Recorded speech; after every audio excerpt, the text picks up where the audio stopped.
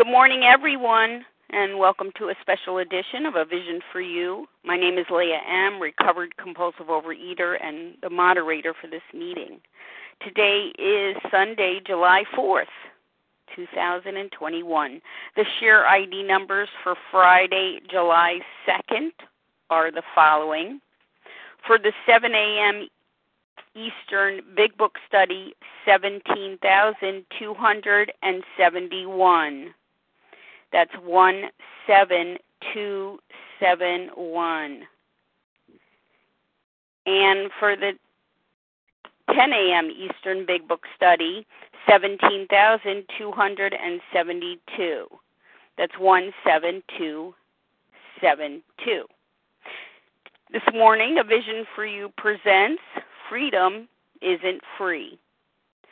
The Big Book says that our decision in Step 3 to turn our will and our lives over to the care of God has no permanent effect unless we follow it at once by removing the things that block us from God. Food was but a symptom. To be free, more than our compulsive overeating had to be arrested. Our own character defects, our philosophies, our ideas, our belief systems and attitudes had to be confronted and overhauled. Step 4 and the inventory process of steps 4 through 9 instructs us to look at those manifestations of self-will and take the actions that are indicated, because that is our demonstration of our willingness to invite God in. The inventory process enables us to begin to know and understand ourselves and those manifestations which enslave us.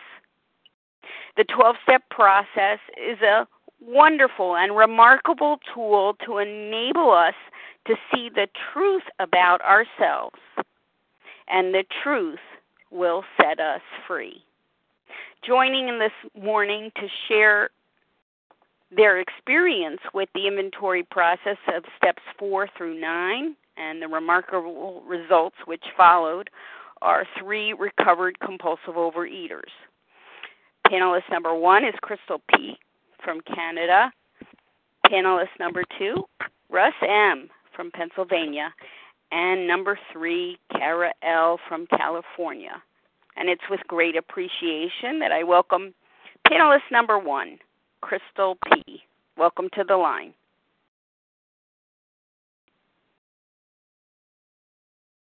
Good morning. This is Krystal P., recovered compulsive overeater from Toronto, Canada. Just a quick qualification. I've been in Overeaters Anonymous now for a little more than 3 years. I've been abstinent and free of the food for the last 3.5 years. I came into program 250 pounds at 5 feet tall. I was in the ER multiple times, doctors looking at me saying, we don't know what to do with you. You're 30 plus, you're only around 30 years old, and your disease is killing you, and we can't do anything to stop it. I was an empty shell of a human being, spent most of my nights on my couch with my hand in some kind of crinkly bag, and I had no relationships. Other people were in relationships with me. I wasn't in relationship with anybody. Today, thank you, God, for the gift of the steps and for my relationship in the grace of God. Today, I am abstinent and in recovery. Food does not call to me. I don't have to grit my teeth, and I don't wake up a single day wishing I was eating anything that I have let go of. I'm in a normal body weight, and every single one of my relationships is blossoming. I'm in real relationships with people. And today I'm going to tell you about my relationship with my mom, which was completely transformed by the step 4 through step 9 process. So what it was like, what my relationship with my mom was like before program, oh my gosh, right from a young age, we were like oil and water. We just didn't understand each other. We were just so different from each other. She was this quiet tomboy, and other than the fact that we were both overweight, I was this, type A, super overachiever, wanting to have intellectual conversations about things. And my mom just wanted to, just feed the family. She was a stay-at-home mom. She didn't want to talk about, politics and philosophy and, intellectual things or She didn't want to give me, deep advice on things, and she criticized everything I did. Nothing was ever good enough for her. I was never as organized as she wanted me to be, and was always forgetting things. And and I was not like my sister or my cousin. I always felt that she just wished that I was a different daughter. That if I could just that I was the bane of her existence, and if I could just be a different daughter, her life would be better. And I always looked at my cousin and my sister with contempt, because it's like, oh, if I could just be like you, then my mom would love me. And I remember I would make her these elaborate birthday cards with this, because I was a very artistic person and she was not. And I would make her these elaborate cards for Mother's Day and, her birthday and Christmas, and with all this craft work, and she wouldn't appreciate any of it. She'd just, look at the card and be like, okay, I guess one more card, and then look at the mess that I'd made on the table and say, well, who's going to clean that up? And it was just always criticism, never appreciating anything that I did. And later on in life, as we grew older, we grew very much apart. I came to hate her with a passion. And eventually that hate kind of simmered into a, just long drawn out resentment. And then when I found out that she had marital problems with my dad, and I found out the extent of their marital problems, then I started to look at her like a coward.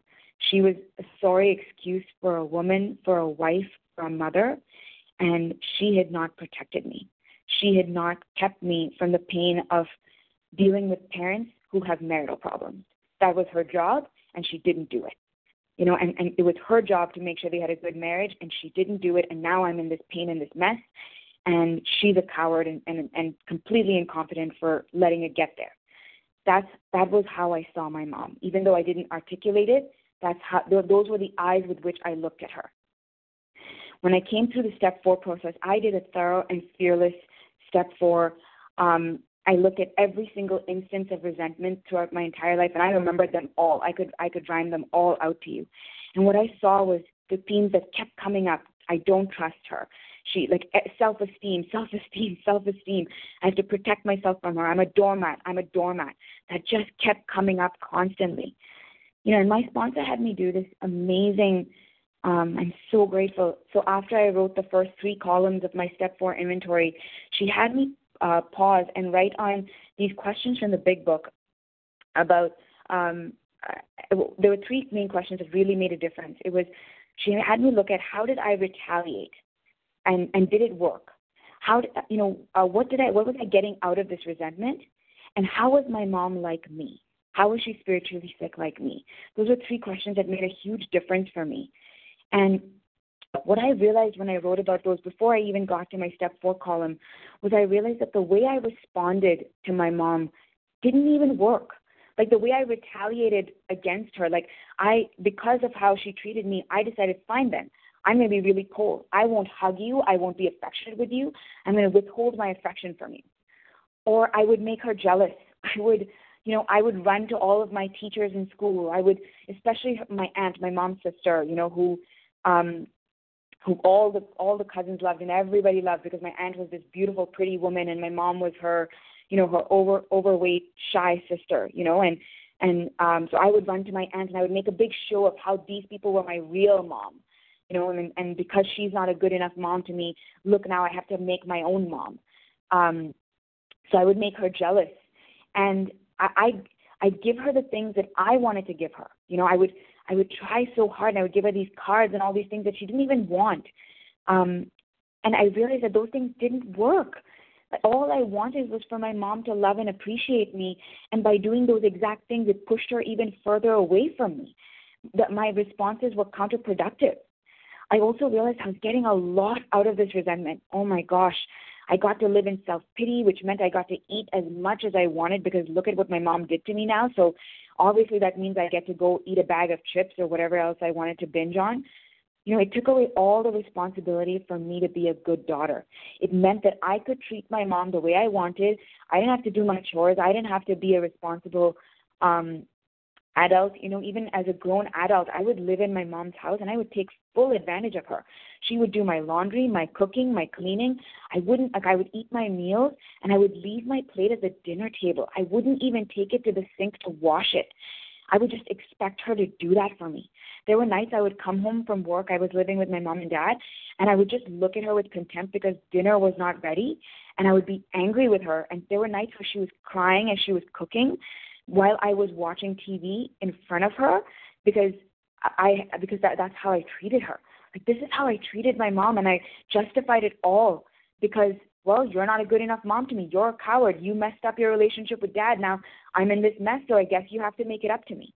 That is the entitlement with which I lived my life and the way I showed up in that relationship with her. And I remember when I did my step 5, I didn't see any of this really. Like, I was blind to all of this.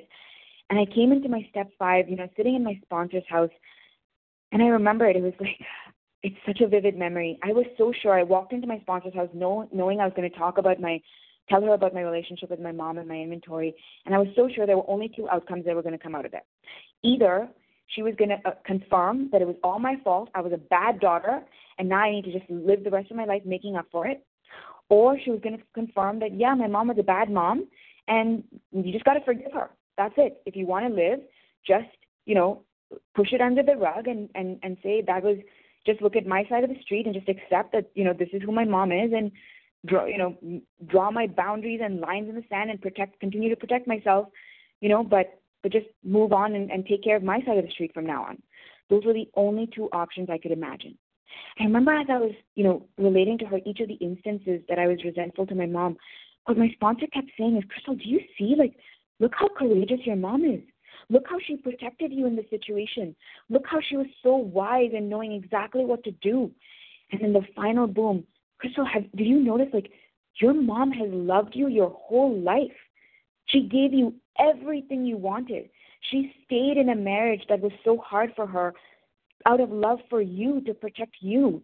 She received the scorn and she received the insults of, people in my family, because people in my family judged me, this is just a cultural thing. I'm from India, and sometimes we get judged based on the color of our skin. And my mom would take all of that, and she never let any of it touch me.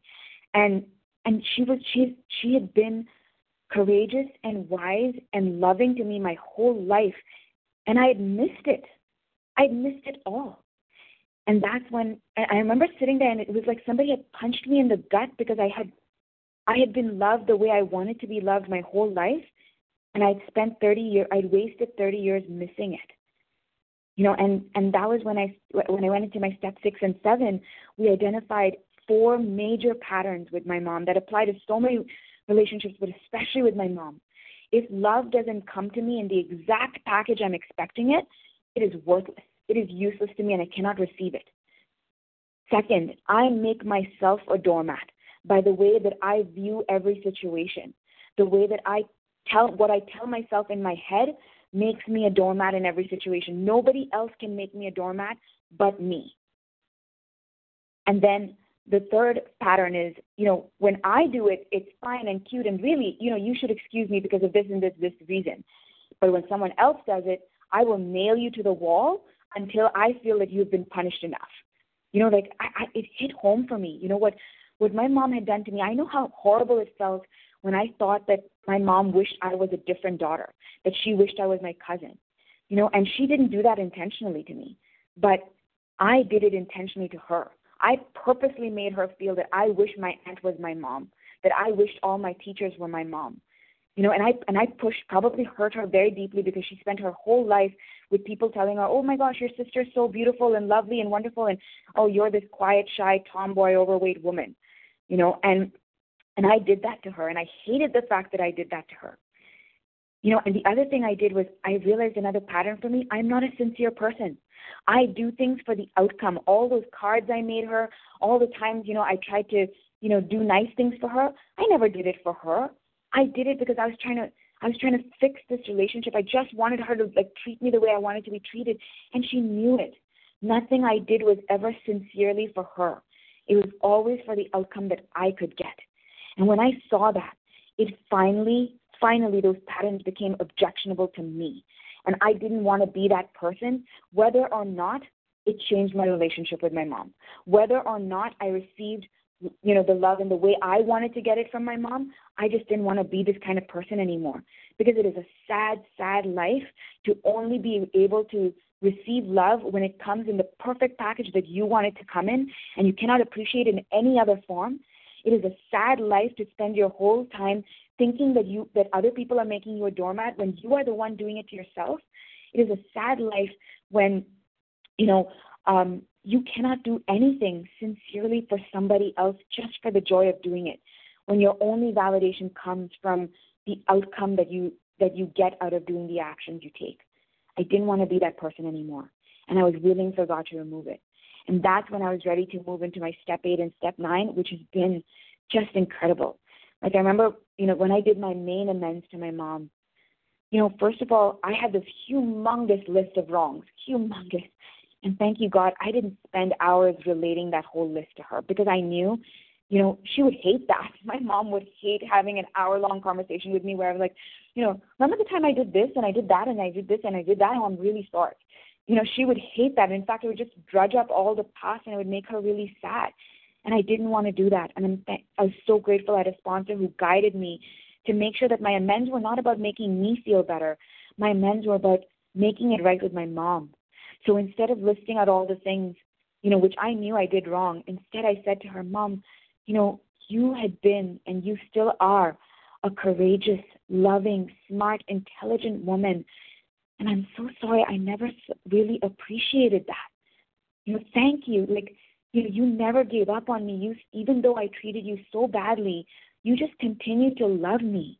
Thank you for doing that for me. And I just want you to know how much I love and appreciated you. And from today, I will do, I hope you know how much I love you, and I will treat you right from now onwards. And I was amazed. My mom, she didn't say to me, Krystal, that really hurt my feelings, and thank you for saying this to me. My mom said, what are you talking about? There's nothing to forgive. I'm so grateful to God who gave me 2 beautiful girls, and you girls were so good, and I'm so proud of you for everything you've done. And I'm sitting there amazed, because if I had done to my mom what she did, if my mom had done to me what I had done to her, I would have held on to every single grudge. And if she came and apologized to me, I would have milked it to the last drop. And here she is telling me what a wonderful daughter I was, and what a wonderful life God had given her, and how she can only be grateful and cannot ask for anything more. I'm like, who is this woman? And I remember I came home to called my sponsor. I'm like, what an amazing amends, and look at what my mom said. And I'm like, I don't understand. She's not in program. How did she change? How did she become so wise and grateful and peaceful? But she didn't even have program. How did she do that? And my sponsor was like, has it occurred to you that she didn't change? That she was always like this? You just missed it.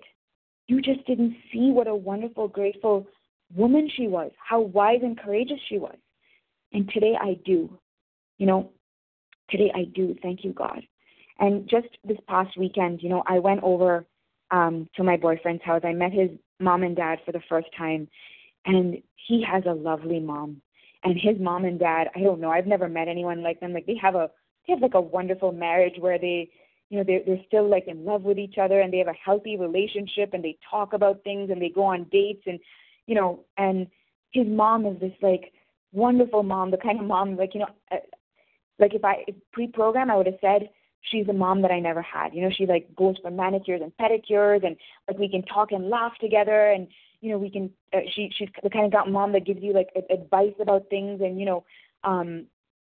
can just have these emotional conversations and talk for hours, and if it hadn't been for my amends in step 4 through 9, I would have come home, and the first the thought that came to me when I came home was, wow, I wish she had been my mom, and immediately, because of this process, my next thought was, no, she's not my mom. She didn't spend 30 years living with a selfish, compulsive overeater and loving me anyways. She didn't make the sacrifices that my mom made to me. She didn't live with a daughter who had a different love language from her, who had a different way of expressing her love, and just different way of thinking altogether, and just love her anyways. My mom, yeah, she doesn't get manicures and pedicures, and yeah, we don't go shopping together or have long talks together, but she spent her whole life loving me. Until today, she loves me to death, and I'm so grateful, and I don't want any other mom but her. And I know today that I'm not a doormat. My mom, she's an Indian mom, and I don't know if anyone, she'll do these things where she'll sometimes use, some guilt and manipulation sometimes with me to get me to do things that she wants me to do. And, in the past, I would put up all these walls and draw all these lines and, set my boundaries. And today, I realize I don't have to protect myself from my mom. First of all, I don't have to protect myself from anything. God is my protector. I am the worst protector of me. Of all the people that have tried to protect me, I am the worst. But God is the only one who protects me, and I don't need any other protection. And second of all, I don't need to protect myself from people who love me. My mom loves me. There's no protection needed. And today, I am not a doormat with her. In fact, I am a welcome mat. And, if she calls and says, Krystal, can you please help me? And she's upset if I cannot help her, or, she pushes back on me, or she wants me to do things that I don't want to do, I don't draw lines in the sand. I just help her anyways. Because I can be kind and I can be helpful, even if she uses some guilt and manipulation sometimes. So what? I love her, and if I can be a good daughter to her and be loving and kind and helpful, I will, because I love her, and for no other reason. Not because she forced me to do it, because I am not a doormat, I am a welcome mat. This kind of transformation, this is not a behavioral change. This is not some kind of self-help. I could not have done this, and I didn't wake up one single day saying to myself, today you're going to be patient, today you're going to act like a good daughter, today you're going to do service for your mom. I didn't do any of it. I just worked the steps like my hair was on fire, and God transformed it. And I'm grateful that I never acted like anything with my mom, because I'm the worst actor ever. I am such a ham. Everybody knows when I'm acting, and I'm so grateful. This comes from my heart, because the change happened from the inside out. And when that happens, usually I'm the last person to notice. Other people notice the change before I do. And I'm so, so grateful for these steps and the relationship that I have with my mom today. It is blossoming and grooming and every day growing into something that I could never imagine for myself. Thanks for letting me share, and I pass. Thank you, Krystal P, for such a beautiful share. Now I welcome panelist number 2, Russ M. Good morning, Russ. Good morning, Leah. Good morning, everybody. Russ M, recovered compulsive overeater outside of Philadelphia, PA. So it's only through the grace of God, the 12 steps, I'm free from compulsive overeating for about 4.5 years. And, like everybody else, I'm sure that's on this line, my life was upside down, train wreck, wired this way. I want to make excuses about being molested or coming from alcoholic family or addiction runs in our family. When I first came in the program, that was my crutch. That's why the way I am. But the more I've gone through program, working with others, just immersing myself in this, living this way of life, I realized that was all a crock of baloney. And I'm just wired this way. This is who I am. And it just happened to be food, and I'm a junkie and I'm an addict. And through this process, the inventory process, this is where I really saw all that. A lot of it, it continues to come up because in the steps, we're rehashing 4 through 9 with our 10th step, and you got to do them frequently. I have to. I don't know about anybody else, but I have to. So what were my old ideas? What dominated my mind was that, at a young age, I thought that I had to take care of myself. I had to be self-sufficient. And in that, life had to go my way, 100%. There's no room for failure. There's no budge that I have to compromise with others. I had to get mine. I had to be protected. Insecurity, that I needed to take care of myself. Really, it's 100% selfishness if we look at it. I'm self-centered. Anybody that worked with me or anybody that lived with me or anybody that knew me knew I was self-centered. It's just the way it was. That's how it was. The only one that didn't realize it was me. And, you wonder why your relationships go sour when you're always taking, you're sucking the life out of relationships and you're walking on people. And like that's a natural way of dealing with people. That's how my whole life went. And the gist of it, the bottom line is fear and insecurity, and that fear breeds resentment. And we know, resentment is the number one offender. I wasted so much time obsessing over people that hurt me, and I'm sure they didn't, they weren't worried about me obsessing about them. And when I would go through the inventory process, the first time I went through the inventory process, wrote all the things, my resentments and my fears and my sex conduct, but it was slanted. I was justifying my behavior, but it did happen. These things did happen. I did resent these people, but this is the reason why, because I had to protect myself. I was always justifying myself. About a year later, my sponsor and I worked through them again, and I could see the veil was off my eyes by working the program that, this was a lot of stuff I set up. A lot of this I did because I didn't have the basic emotional tools to deal with people. It's just me. That's who I was. It's how I was built. That I couldn't, oh man, I forgot to start my timer. We're going to be here till tomorrow. So we know we got about 3 minutes in there, but the bottom line is this, is that I got the ball rolling. It was my behaviors because I was emotionally immature, whatever way you want to say it. I guess I didn't trust God with my life, so I was grabbing everything on my own, trying to take care of myself. I mean, that was for my whole life. I was never content. And my gratitude was always temporary. It was never really sincere. And I never really saw the good in situations. I only saw it from Russ's perspective. And it's always confusion, blaming everybody, that chaos that they say in the big book. I created my own things, it was a mess. It was a mess until, until you almost lose everything, right?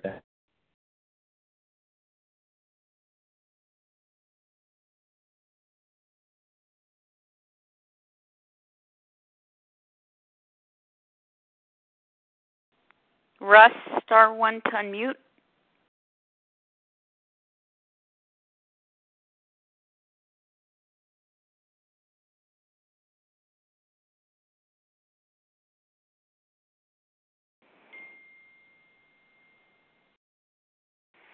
Let's give Russ a minute to return to the line.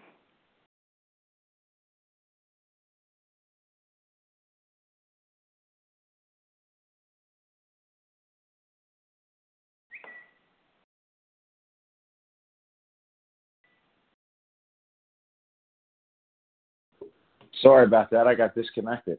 Okay. Said, that Philadelphia prepaid cellular. I'm still on the old plan. No, I'm kidding. Okay, so the gist of what I was saying, I set myself up by not being able to handle life in general, and I had this. My gratitude was never like long standing. It was always like fake. It was never like I could really never get to the bottom of it because I was screwed up, emotionally I was screwed up. But I couldn't see it any other way because, I'm Russ. I live in Russ's body and Russ's mind.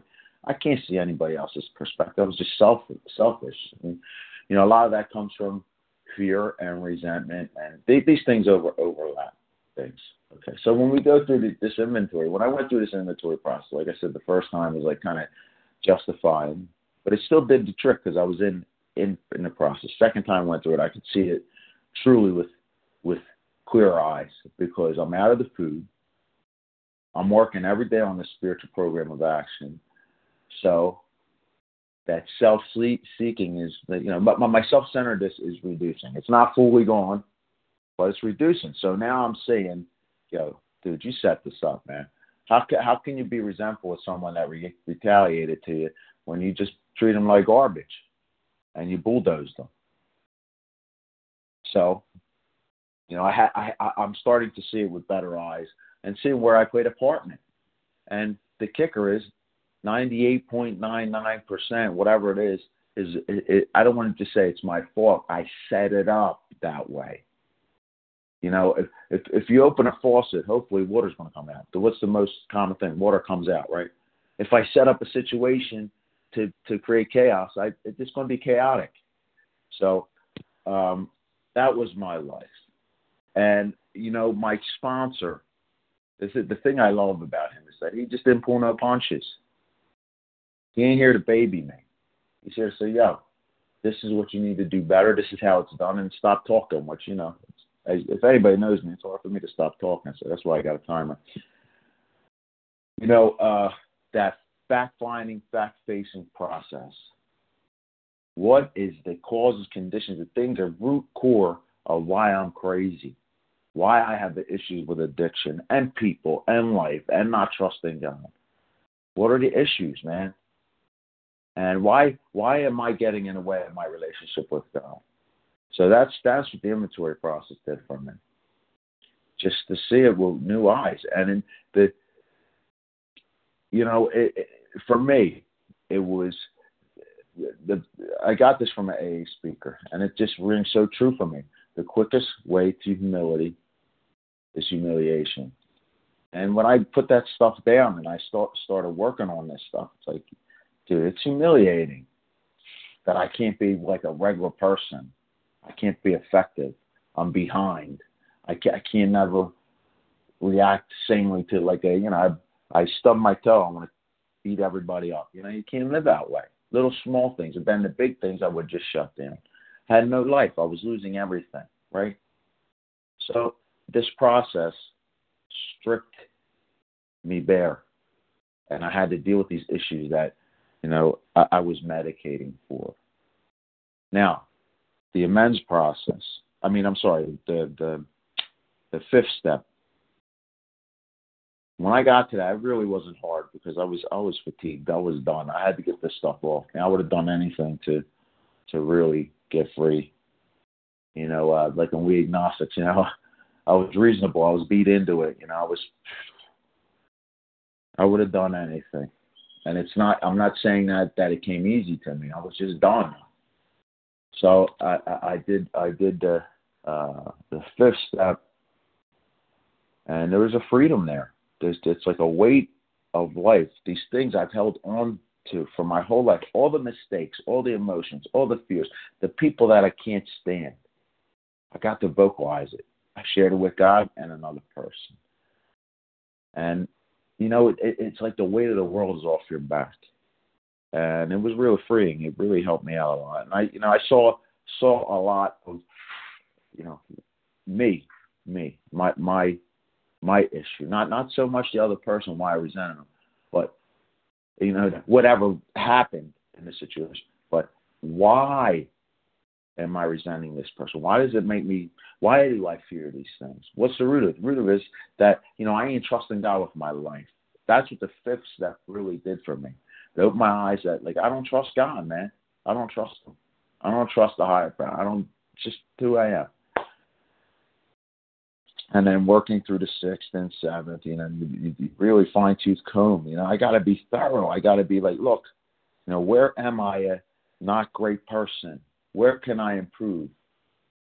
You know, how if I don't look at these things, if I'm not aware of where I'm hurting people or what I could do better in myself, I'll never be a regular person. I'll never be able to do the basic things of life because I'm suppressing a lot of things. I'm not being truthful. So it's going to boil over in emotion. You're just not going to be able to get things done. And then, you know, our amends that was hard. It was hard. Financial amends with the mother-in-law. Now we're BFFs. You know, it's going pretty well after 4 years. I can't believe it. We fought for 20 years. But it took, you know, I just had to do it. You just have to do it. I couldn't think about it. You know, I asked God into it, every little situation. And I try to do that with life in general. Ask God into everything I'm doing. But those amends, things that I thought could not be salvaged. I'm only looking at it with regular eyes, just a regular person, tunnel vision. You can't believe the blessings that have come from those amends. It's crazy, and it's not just for Russ. It's not just Russell. I got something out of it.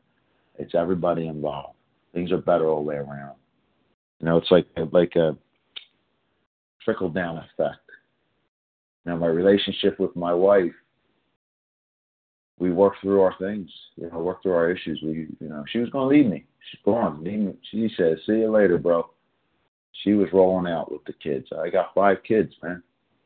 If things are going well, and we're working through it, and we're trying to work at our relationship, and I'm seeing my own what I can do better. I can't judge my wife because you get in the program now, you know it all. You take everybody's inventory and you could teach them how to get free, which is BS, bullshit, it's baloney. I gotta worry about me. I clean my side of the street, and we continue to work at our relationship. The kids see that. Then they're growing spiritually. And then I made amends to my children, and our relationships are developing. And I got a lot of time to catch up with it. And I pray that I could be alive to get all that done. You don't know, so I do best every day, and I try to live this lifestyle. I'm not going to divert from it. And it is, this freedom is not free, like the topic, the heading of this talk today. We got to do the hard things. I have to do the hard things. This is not just merely about, oh man, I'm out of the food. Look at me, I'm slim on my new life. I have this business. I have these. No. For me, because that's all the superficial stuff. For me, I was dying all the way around. I had nothing to live for. I asked God many times to take my life. And, this way of life is the only solution I've seen in my life. Only thing that, not that it's worked, that it's made me fruitful. It's these hardships are coming. Life sucks sometimes, but I'm useful, and I'm able to help, and I'm able to live free, not just of food, but of chaos and confusion. When life throws the book at you, when it beats you up, I'm not a train wreck. I'm there. My wife can trust that I'm going to be there. My friends, my kids, they know that they can trust their father now. And that's what it's about, being useful and effective. Serving someone else. For 45 years, I served myself, and I hurt a ton of people along the way. Now I have a chance to, I wanted to be great in the world's eyes, and you want to have everything. We're regular people, right? I want to have money. You want to have the power. I want to have things, but this process has stripped me to be good in God's eyes. That's what I'm looking for. I'm going to be great in God's eyes, even if I'm just a regular dude. It's okay. I'm allowed to be, and that I could be able to trust God with every aspect of my life, and this is what this 4 through 9 has done for me. It's given me a freedom, just that I'm going to get through life. I'll get through life, and I'll be able to serve someone else. Just to serve someone else. I ain't looking for nothing in return. The life I have now is pretty. It's pretty good. We don't have all bells and whistles, but man, it's pretty damn good. And it's only because of this way of life, and I can't divert from it, because I don't want to go back to that chaos. I don't want to be hurting people for the rest of my life. And it's given me a purpose to help someone else. That's the key of it, right? Get out of myself, be closer to God, and serve others. So thank you for letting me share. I appreciate it. And don't ever give up. The freedom is definitely in this book. You can do it, because it's going to bring you to God. It's going to bring you to God. Thank you for letting me share. Thank you, Russ M., for your heartfelt share with all of us. Next, I welcome panelist number 3, Kara L. Good morning, my fellows. This is Kara L., recovered compulsive overeater from Long Beach, California. Thank you for the two previous panelists. What a beautiful thing to hear this morning before I began. Thank you so much. I am a recovered compulsive overeater. I've been part of these rooms for 18 years. In the last couple of years, I've really seen some emotional rearrangements, as it says in our big book, and really come to a new life and understanding for myself, and that allows me to be of service to my friends and my family and my fellows. And I'm going to dive in here about, what it was kind of like, what are, my old ideas and emotions and attitudes. What grounded me in life was the idea that I had to figure everything out by myself. That was it. I had to figure it out. If I didn't figure it out, I wouldn't be loved and accepted, that I couldn't be successful without figuring it out. And if I wasn't loved or accepted because I couldn't figure it out and I wasn't doing it how you wanted me to do it or how I thought it should be done, that I couldn't be loved. And that it would just confirm that I wasn't enough in this world. I'm finding today that most of the time when I'm disturbed, it's because I don't feel like I'm enough, that I can do enough. And in my, when I walked into the rooms, I had this idea of my, God that was just, there was a God, but just not interested in me in my life. There was a God of my childhood that was big and did things big, but could never be interested in me or my food. And how these ideas held me in bondage was, I did for others what they could do for themselves. My children, I did for them, and I thought I knew best for them, and I had to figure out their lives so that they could be happy. I thought that I had that power. With my husband, I assumed I knew best. I undercut everything that he said and did. I was the authority because I had to be or I couldn't be enough. At work, when I worked, I did well at work, but I always took on too much.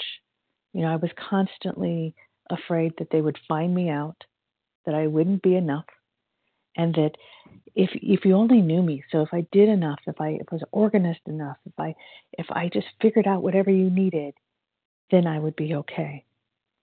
Of course, this led me to being judgmental, bossy, and taking everybody else's inventories, right? Well, look, I'm working hard. I'm doing this. Why aren't you guys doing this?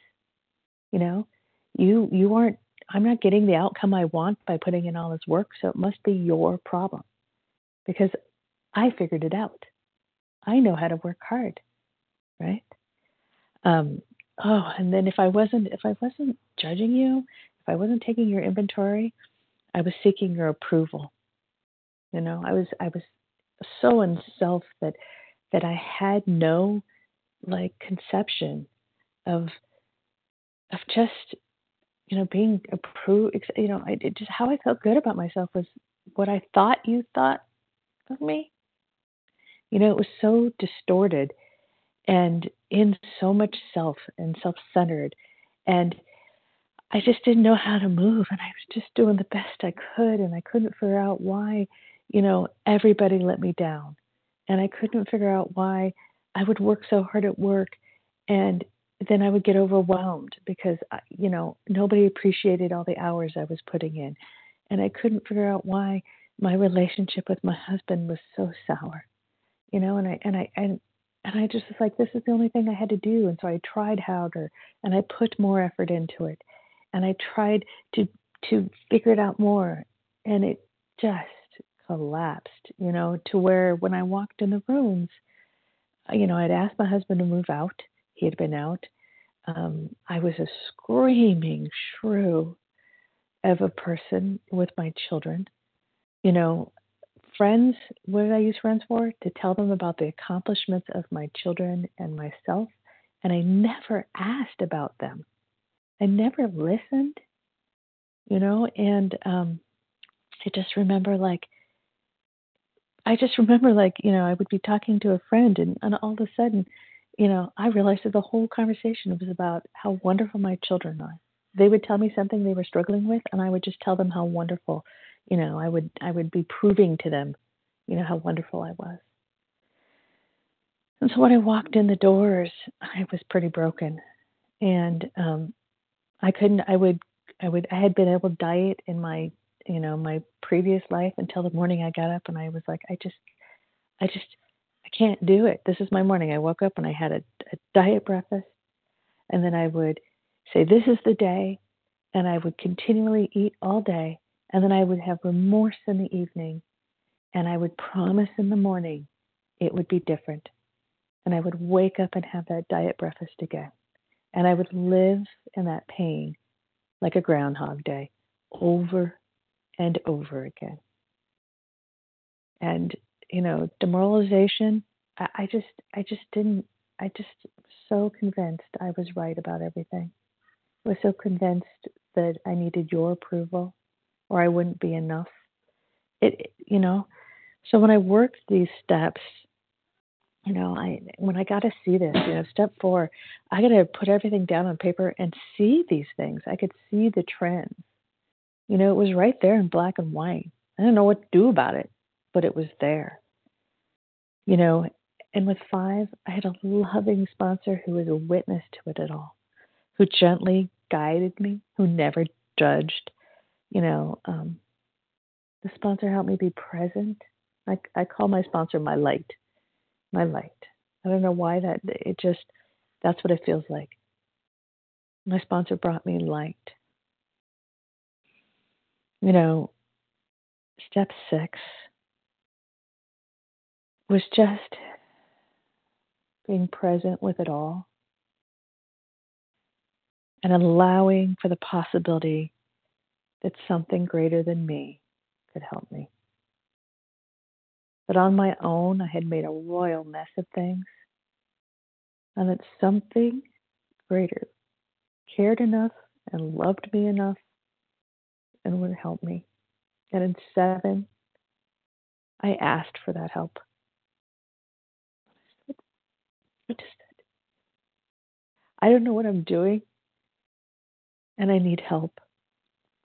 And one of the biggest spiritual moments in my life in this program that just made a huge change for me was I just remember I had been writing up an inventory. And again, I could see where I was approval seeking. And I just heard this voice in, through my being, this communication of, am I not enough? And in that moment, I knew the only approval I ever needed was from my higher power. That moving forward in life, that was the only thing I did. And if I was going to move, I was going to ask how I could be of service to my higher power. How would that look? And that came in step 7 when I asked for that help. 8, I got an opportunity in step 8 to see where my old behaviors and beliefs, these grounding forces, my roots that I thought were my roots in the world, I got to see how they hurt other people. I got to see how when I thought I was doing the best for somebody, when I thought I was serving them, how really I wasn't. How, and then in 9, I got the opportunity to clean that up, to clear those blockages to my higher power, and the freedom from that, I went back to a person I hadn't seen in 32 years. And now we have regular contact. And now, it's this beautiful, friendly relationship.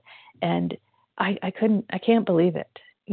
With those amends, things that I didn't think were possible happened. Relationships were restored. today, how do I act on this today? Well, I ask God's input for everything. My higher powers, and I've said this before, and some of you might have heard me say, I ask God, what's for breakfast? What should I wear today? What do you think about this? And I ask for an intuitive thought, an inspiration or decision. And today, I just let it go, and I just say, okay, and I just go whatever feels intuitive, right? I've asked for help, and I trust it will come. I pause today. I always thought I had to have the right answer. I had to know how to do it perfectly, and I would just jump in there. Today, I stop and I say, what do you think, God? I don't know the answer here. Please give me, intuitive thought, inspiration, and decision. I read somewhere in our literature about a person who was working step 3 and decided just not to worry about it as working step 3. And I was like, oh, so today when I'm upset about, a decision, I just ask for help and I say, I'm just not going to worry about it in this moment. I'm going to pause and trust that my higher power is going to give me guidance, the help that I've asked for. On those days today when I feel like I'm not enough, I'll stop and I'll ask my higher power, am I enough? Because that's the only place I need to ask that question. The only approval I seek today is from my higher power. Am I enough? And I always hear, I always get that feeling of, yes, when you are perfect as you are and as I need you in this world. And I take that breath and I move and I try to be of service. When I'm being human and I tread on the toes of others, I do step 10. I jump into that, that inventory process again, because it has been pivotal in my recovery. One of the things in our inventory process that was so beautiful for me was the fear inventory. Getting all of that out on paper and then the prayer at the end. God, please remove my fear and direct my attention to whom you'd have me be. And then I just write back from my higher power. And what I always get is super loving and kind and directive. And I did that when I did my 5th step with my sponsor. I did that prayer after every single fear. And I wrote out everything from my higher power. And I started with my name, and then I just wrote. And today I do that almost on a daily basis, because that for me, it's just so beautiful, and it just really, really changed my view on life and how I can move. I can go from you did this to me to, oh, what have I done here? And I need to make amends. That prayer has given me compassion. Instead of taking your inventory, I have compassion for your situation. And it allows me to be of service today. That prayer, I think, is one of the most pivotal things in my recovery today. Closing up here, I just want to talk about a little bit. One of my favorite pieces of the big book is more about alcoholism. And it's Fred's story. I love Fred. Fred is this guy, it starts on page 40. This guy who's just got everything, right? And he figures, oh, self-knowledge will get me. I've been, and he says, it says here in the middle of page 40, chap absolutely convinced he had to stop drinking, who had no excuse for drinking. That was me and my food. Who exhibited splendid judgment and determination in all his other concerns, yet was flat on his back nevertheless. And I was like, yeah, I can't do it. And then, we hear more about, Fred, and then it says, one of my favorite pieces is, of course it doesn't work, right? We get to read his story and how it doesn't work. And then he's down and out in the hospital, and 2 guys come to visit him, right? And they grinned. which you didn't like so much, was one of my favorite lines. They grinned, which I didn't like so much, and then asked me if I thought I was an alcoholic and really licked this time. I love that picture in my head. And, he says, this program of action, though entirely sensible, was pretty drastic. It meant I would have to throw several lifelong conceptions out the window, and that for me today, when Leah gave me the topic today, I kept hearing that line from the Big Book. It meant I would have to throw several lifelong conceptions out the window. It's on page 42, by the way. And today, that's what I think about. Like, what is my conception here? How am I looking at this? How can I reach out to my higher power and say, how can I be of service here? Give me intuitive thought, inspiration, or a decision. Pause and breathe and know that in my higher power's eyes, I am enough. And that's all the approval I will ever need today. And with that, I pass, and thank you so much. Thank you, Kara L., for your beautiful share. Thank you to all three panelists this morning for sharing about your changed ideas, attitudes, and emotions as a result of the work of the step process 4 through 9, the inventory process. Thank you so much for your sharing of your profound transformations with all of us. The share ID for today's presentation, 17,281. That's 17281.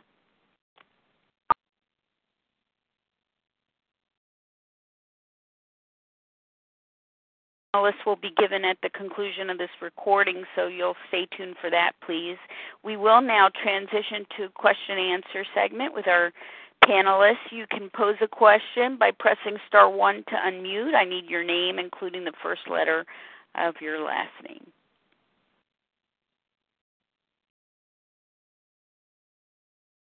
Miriam Rivka H. Miriam Rivka.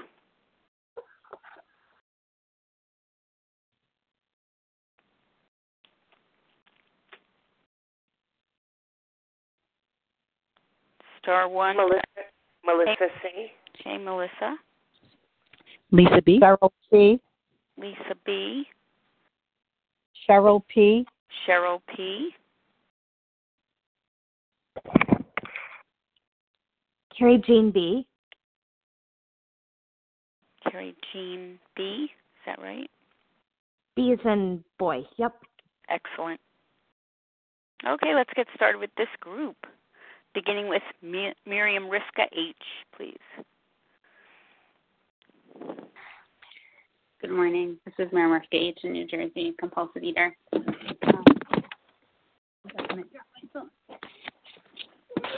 about that. Thank you all the panelists. That was really fantastic. I identified so much with what each of you said.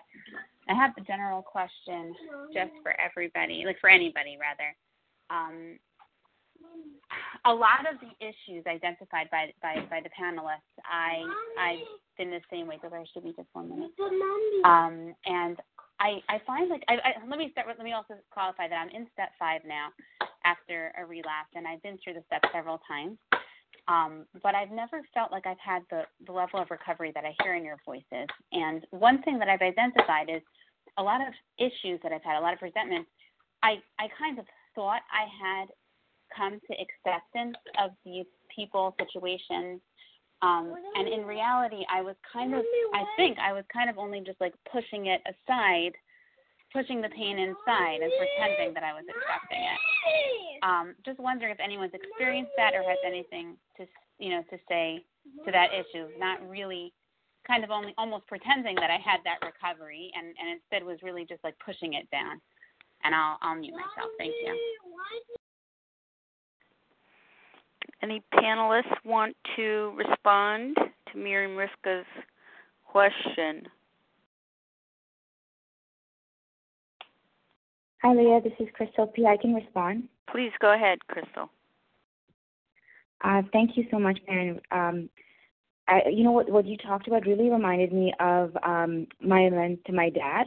You know, I did my full step 4 and step 5 process on him, and I identified all the patterns in my relationship with my dad, and I got to, the place of saying, okay, God, please remove this resentment from me, remove these patterns, and now I started to write out my amends, and I, talked to my sponsor about them, and we'd been working on the words on them, and I had called my dad and said, hey, can I see you on Saturday, And on Wednesday night, I'm reading my amends to my sponsor, and she's like, Krystal, something's not right here. Like, something's just not sitting right. And we could tell, like, it wasn't the words. There was something wrong with it. She said, okay, why don't you just go to God, be quiet, and ask, what's wrong here? And the next day I called her on Thursday, and I'm like, this is what's coming to me, is that I'm still angry with him. Like, the words are all fine, but the spirit of the amends is, okay, fine, I have to clean up my side of the street, so I'm going to do it, but you know what you did. You know that you disappointed me and that you were not the dad you should have been, and that's your part, but I'm just going to clean up my side. That was the spirit in which I was writing, and I knew that was not the spirit in which I wanted to make amends. And I remember at this point, we realized, like, this is not about rejigging the words. This is about going back to the core to remove the actual resentment. And I remember at this point, it was Friday night, and I'm saying to my sponsor, I'm like, I'm meeting my dad tomorrow. Like, what's going to change in less than 24 hours, And she said, go to God, Krystal. Like, take this to God. But don't say, don't ask God for the right words or how to make the amends. Ask God to help you see your dad differently. And I'm not even joking. The next morning, I called my sponsor in tears. Like, God had shown me what the true nature of my harms were to my dad. It wasn't about accepting my dad for who he was. It was about seeing the true nature of my harm. And what I realized is my pattern is that I expect, first, I actually noticed this for myself. I set a bar for myself for things I cannot do. Like, I expect myself to do something I cannot do, and then when I don't do it, I berate myself, and I look at myself with such disappointment. It is a horrible, horrible way to live. And I had spent 30 years doing that to my dad. My dad, whatever he had to give me, he gave it all. He gave it. He didn't have to. He gave me everything he had to give. And what I was expecting of him were things he did not have to give me. And because he didn't have those things to give me, I did not value a single thing that he did give me. And I know what that feels like because I do it to myself.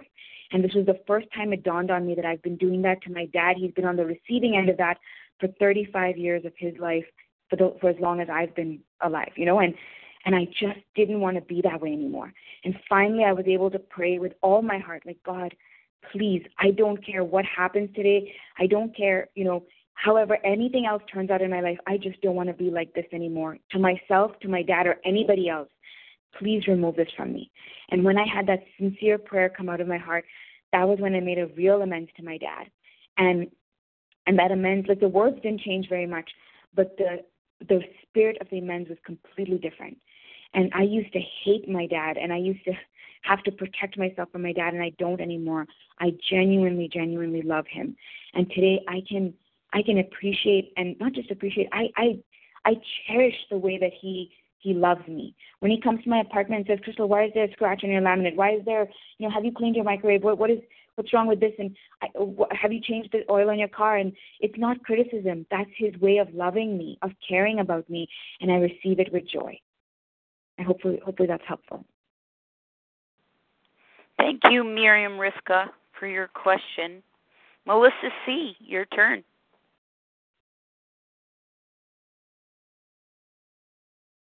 Hi, thanks. Thank you, Leah. Thank you for your service this morning. Thank you to all the panelists. It was really excellent. My question is specifically for the last panelist. I think it was Cara L.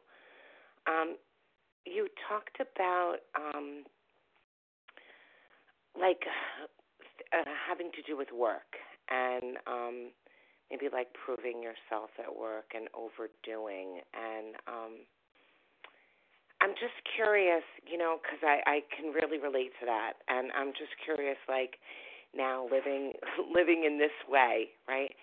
Do you find that when you no longer do that, it's not received with such joy in the workplace. Like I'm just curious for your perspective and how you work your program around perhaps the fact that maybe bosses don't love workers that aren't out there trying to win their approval. Thanks. I'll pass.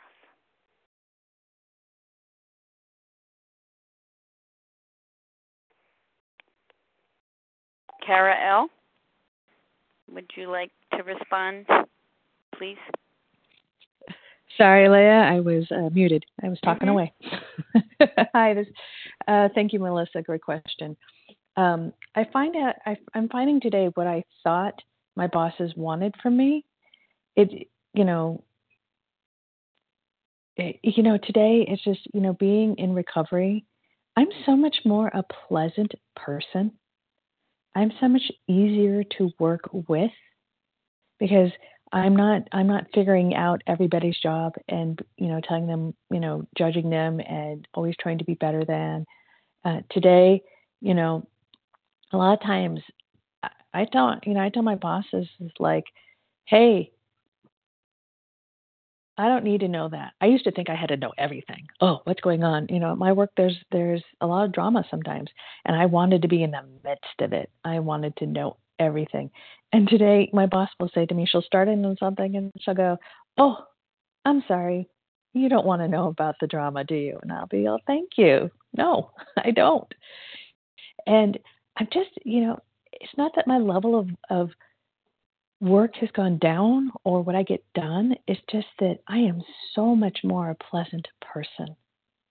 I am a service now instead of, being judgmental and bossy and it has to be done this way. I find myself many times saying to myself now, like when somebody does something and it's not the way I would do it. And I just, I have to take that pause. Sometimes I have to write up an inventory, right? And I take that pause and I say, oh, I have no idea, God. You're right. I have no idea. Maybe that's the way it needs to be done. And I step back and I allow others to blossom and do things. And, it now people come to me because they know, I don't know, I changed, then they changed. And I'm grateful for that. With that, I'll pass. Thank you. Thank you, Melissa C., for the question.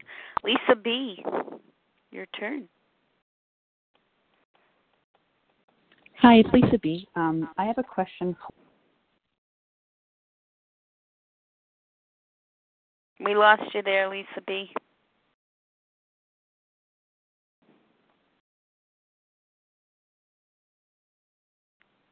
Sorry about that. I have a question for Krystal about, you said that how God protects you. And my question is, I feel like I'm often trying to protect myself. I'm in fear a lot of the time as far as emotionally trying to protect myself. Can you explain how you don't do that anymore and how God protects you?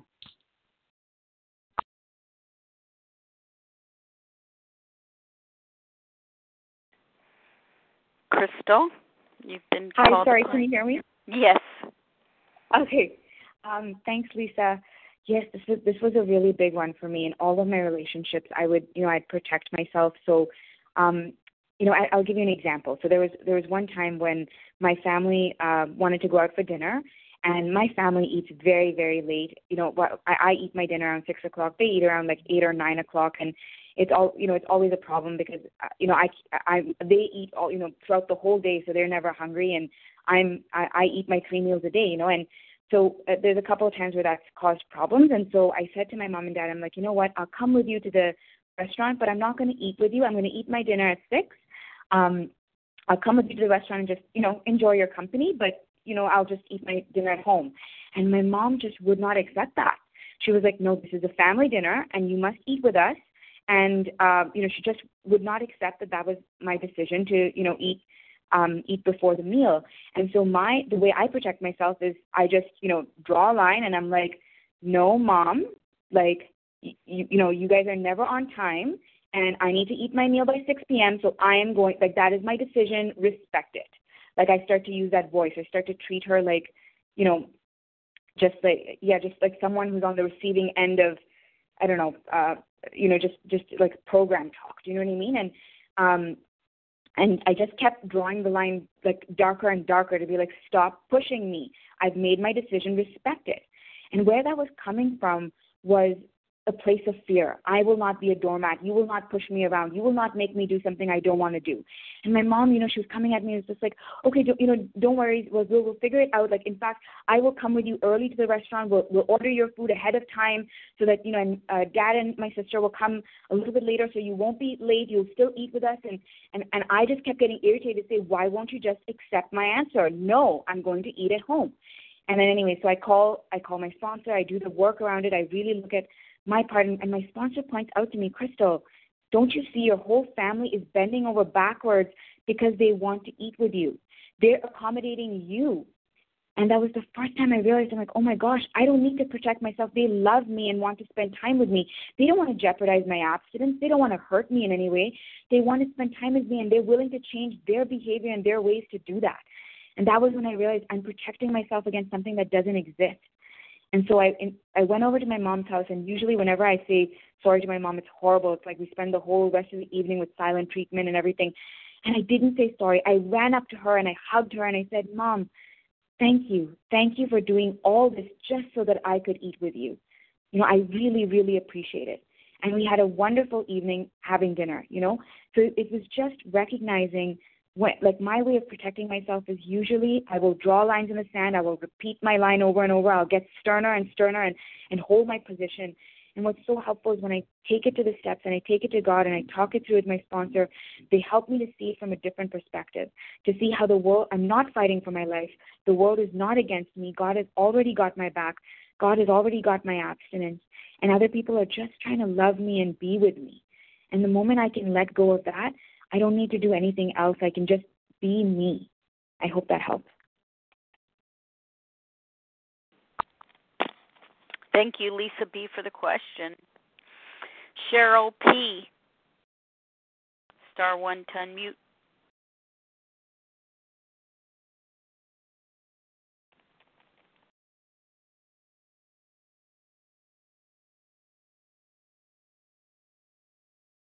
Hi, this is Cheryl P. Can you hear me? I hear you. Oh, okay, great. Thank you. First, I want to thank all the panelists. I think, it was a really great speeches this morning. This question I have is directed at Krystal.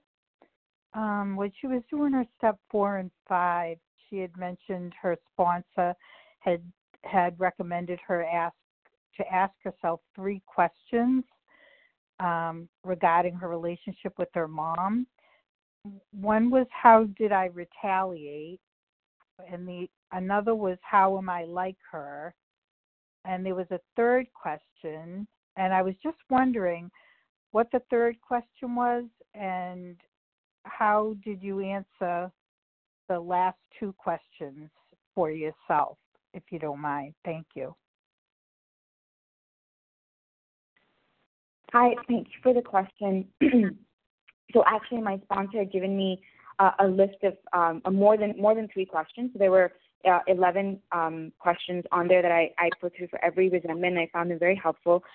Please feel free to contact me after, and I'm happy to share them. I know they've really been such a transformational piece for me. But the 3 that really stood out to me, especially in my relationship with my mom from those questions, was first, did I try to retaliate, fight back, or run? What was the result, and did it help? The second was, has this resentment ever benefited you in any way, or have you squandered hours thinking about the resentment? And the third one was, do I recognize that my mom has the same problem with life that I have, and that she too is spiritually sick? So for me, when I looked at, I think you said the last 2 questions, how did the resentment benefit me? Oh my gosh, I got so much out of this resentment from my mom. I realized that, because I resented my mom, it allowed me to treat her horribly, be completely irresponsible, completely inconsiderate, selfish, and justify all of it. It gave me somebody to blame. Oh, I didn't pursue a degree in arts and pursue fashion design because my mom never appreciated it, and she wanted me to go into business. It's not because I didn't believe I was good enough in myself or I didn't want to take the risk, you know. I blamed her for everything. It was so easy to blame her, you know, and it was so easy to use that as an excuse to treat her badly. It also allowed me to sit in so much of self-pity. You know, poor me, look, my mom doesn't love me, you know, because that's so much more comfortable than saying, you know, my mom loves me so much, and that puts an onus on me or to respond and reciprocate in kind, you know. So that was one. And then, do I see that my mom has the same problem with life as I do? Oh my gosh, it was so amazing to open my eyes and realize that my mom and me are so similar. We both grew up overweight. We both just want other people to love us. We both, when we are hurt, we respond in the same way. We sort of ball up and try and protect ourselves. My mom does that too. You know, whenever she uses guilt and manipulation, I'm the queen of guilt and manipulation. I can take hers and, you know, like hers is nothing compared to mine. You know, the fact that I also realized, like, the way she made me feel like, or I thought she made me feel like she preferred my cousin or my sister to me, I did the same thing to her with my teachers and my aunt, you know. I realized we both have the same problem. We're just afraid that others won't love us, and we try to protect ourselves from pain. That's all we do. But my mom, unlike me, she genuinely loved me my whole life, and I just missed it. You know, so I found those, like the 11 questions, really, really helpful. Those 3 made the biggest difference. And if you'd like, I'm more than happy to share. Just feel free to call and text me. I'm on the Vision for You member list. It's Krystal with a K. Thank you, Cheryl P., for your question. Next question comes from Carrie Jean B. *1 to unmute. Good morning. Thank you to each one of you so much for sharing your strength, hope, and experience. My question, I'm so sorry, I forgot your name for the guy who shared. It really struck me about that your wife was about to leave, and I think of myself in last year. I came right up to the edge of, like, my marriage falling apart, and so grateful for OA and for this recovery. But I would just like to ask, as you made amends and you worked through that, I can't even imagine, you know, to be right on the brink like that and to work through that. Did you find challenges on rebuilding trust? And I'm guessing, you know, addicts often are not going to be people that are honest or follow through on what they say they're going to do. And you know, how did you work through that? And just, I would just love to hear if that's okay, if you could share on that. Thank you. Russ M.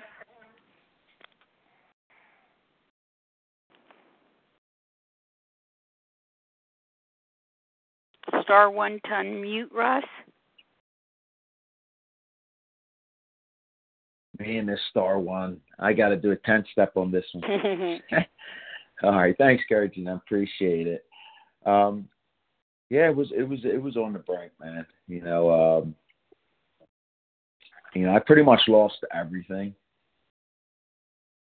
but I allowed this disease and the way I acted to, like, it was going to steal my family. Like, that's my greatest accomplishment. That was my greatest wish in this world, to be married and to have children, and I just couldn't do it. That's the thing that put me over the edge, which was great. It's a great thing, best thing ever happened to me.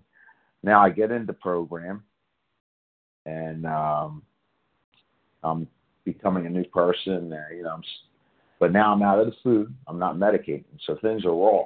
So yeah, there's going to be hiccups. We're going to have arguments. So she still want to leave in certain times, and I want to leave because I'm not. We had a lot of reconstruction. The relationship had to be, restored, redone. We had to go back and do a couple things. You know, we had to go back and face things. I had to face things. I had to correct things. I had to make them right. And it's hard. It's hard to do that. There's emotions, and I don't want to hear that I hurt you, because now I'm recovery dude. I'm the guy in recovery, and now I'm a good guy. But, like, you know, that it doesn't exonerate me from all the stuff that I put you through.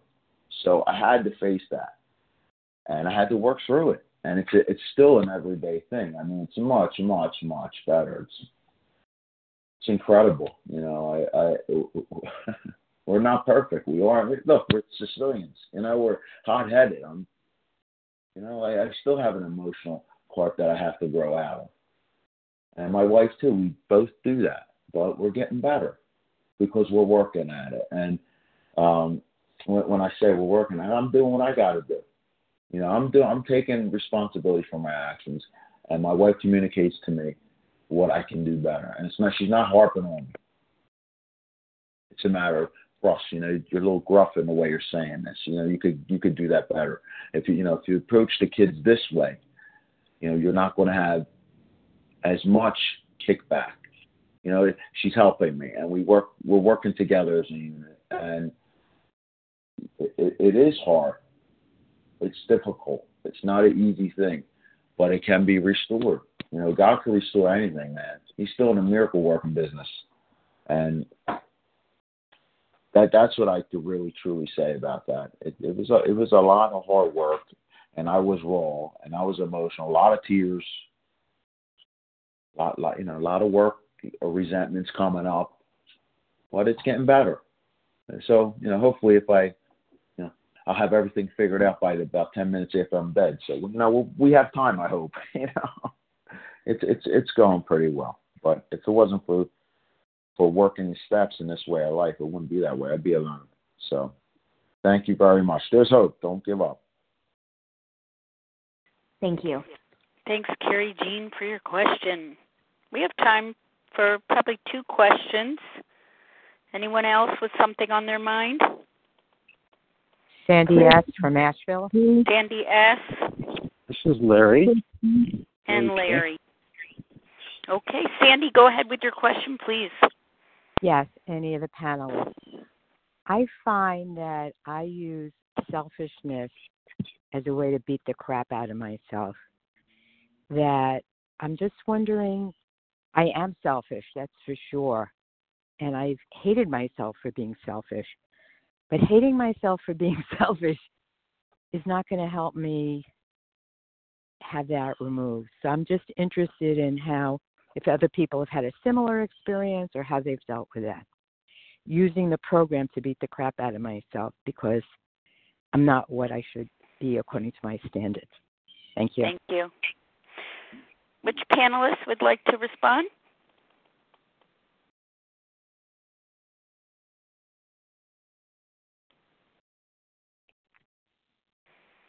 Anyone have experience? Hi, Leah. This is Kara.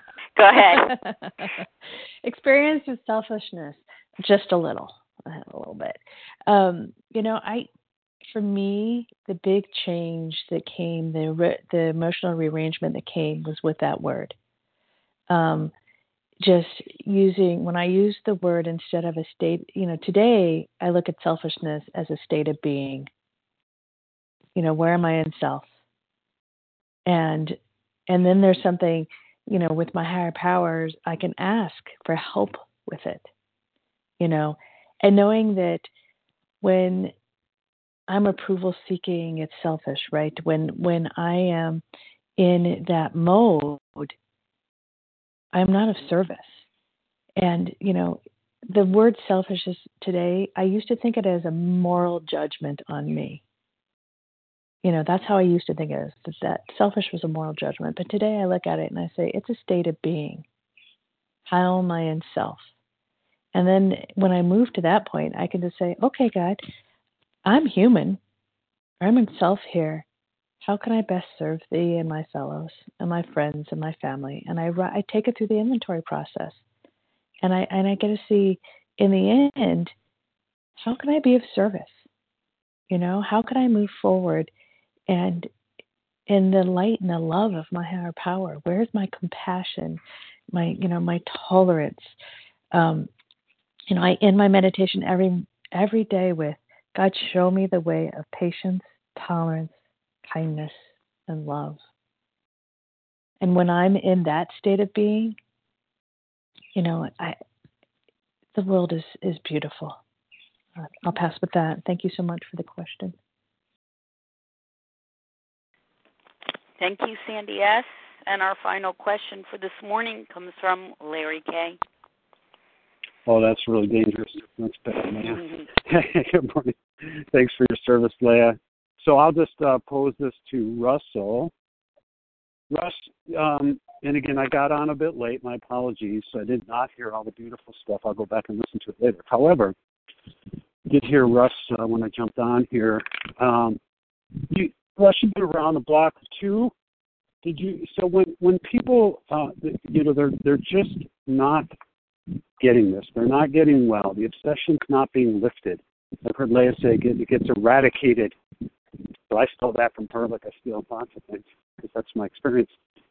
The obsession is eradicated. It's driven out. When that's not happening for people, you work with some people. What's your opinion on that? Can you speak to that, Russ, about, people that are trying their best, but that obsession is just not being lifted? Can you speak to that at all, Russ, on your thoughts about it? Sure. Thanks, Larry. I appreciate it. Now, I like to preface this that I ain't no pro at this. I'm only what my 4.5 years of experience are. Working with, I think I worked with about 100 people over that time. And, they come in the 100s, right, and they leave in the 99s. And some of the glitches that I've seen, I could be next. Please know, I could be next. This is not, I'm not trying to condemn anybody or judge. It's just, sometimes it's a step 1 problem, step 3 problem. And I find when the inventory says in the big book, if we don't do this inventory thoroughly, we're going to die. Does that mean we could have a spiritual death? That means battling this addiction until, you get your leg and foot amputated because you're diabetic or you have multiple heart attacks. So I see the most hiccups when working with somebody. I'm really uncomfortable answering this. I can't lie to that. Because, I'm just a human being. I'll be the next one. I have no authority on it. I just see at 4 and 5. I've had over years, I don't really have that many resentments, or, I don't have this sex conflict, whatever. Maybe you don't. Or I don't have any fears.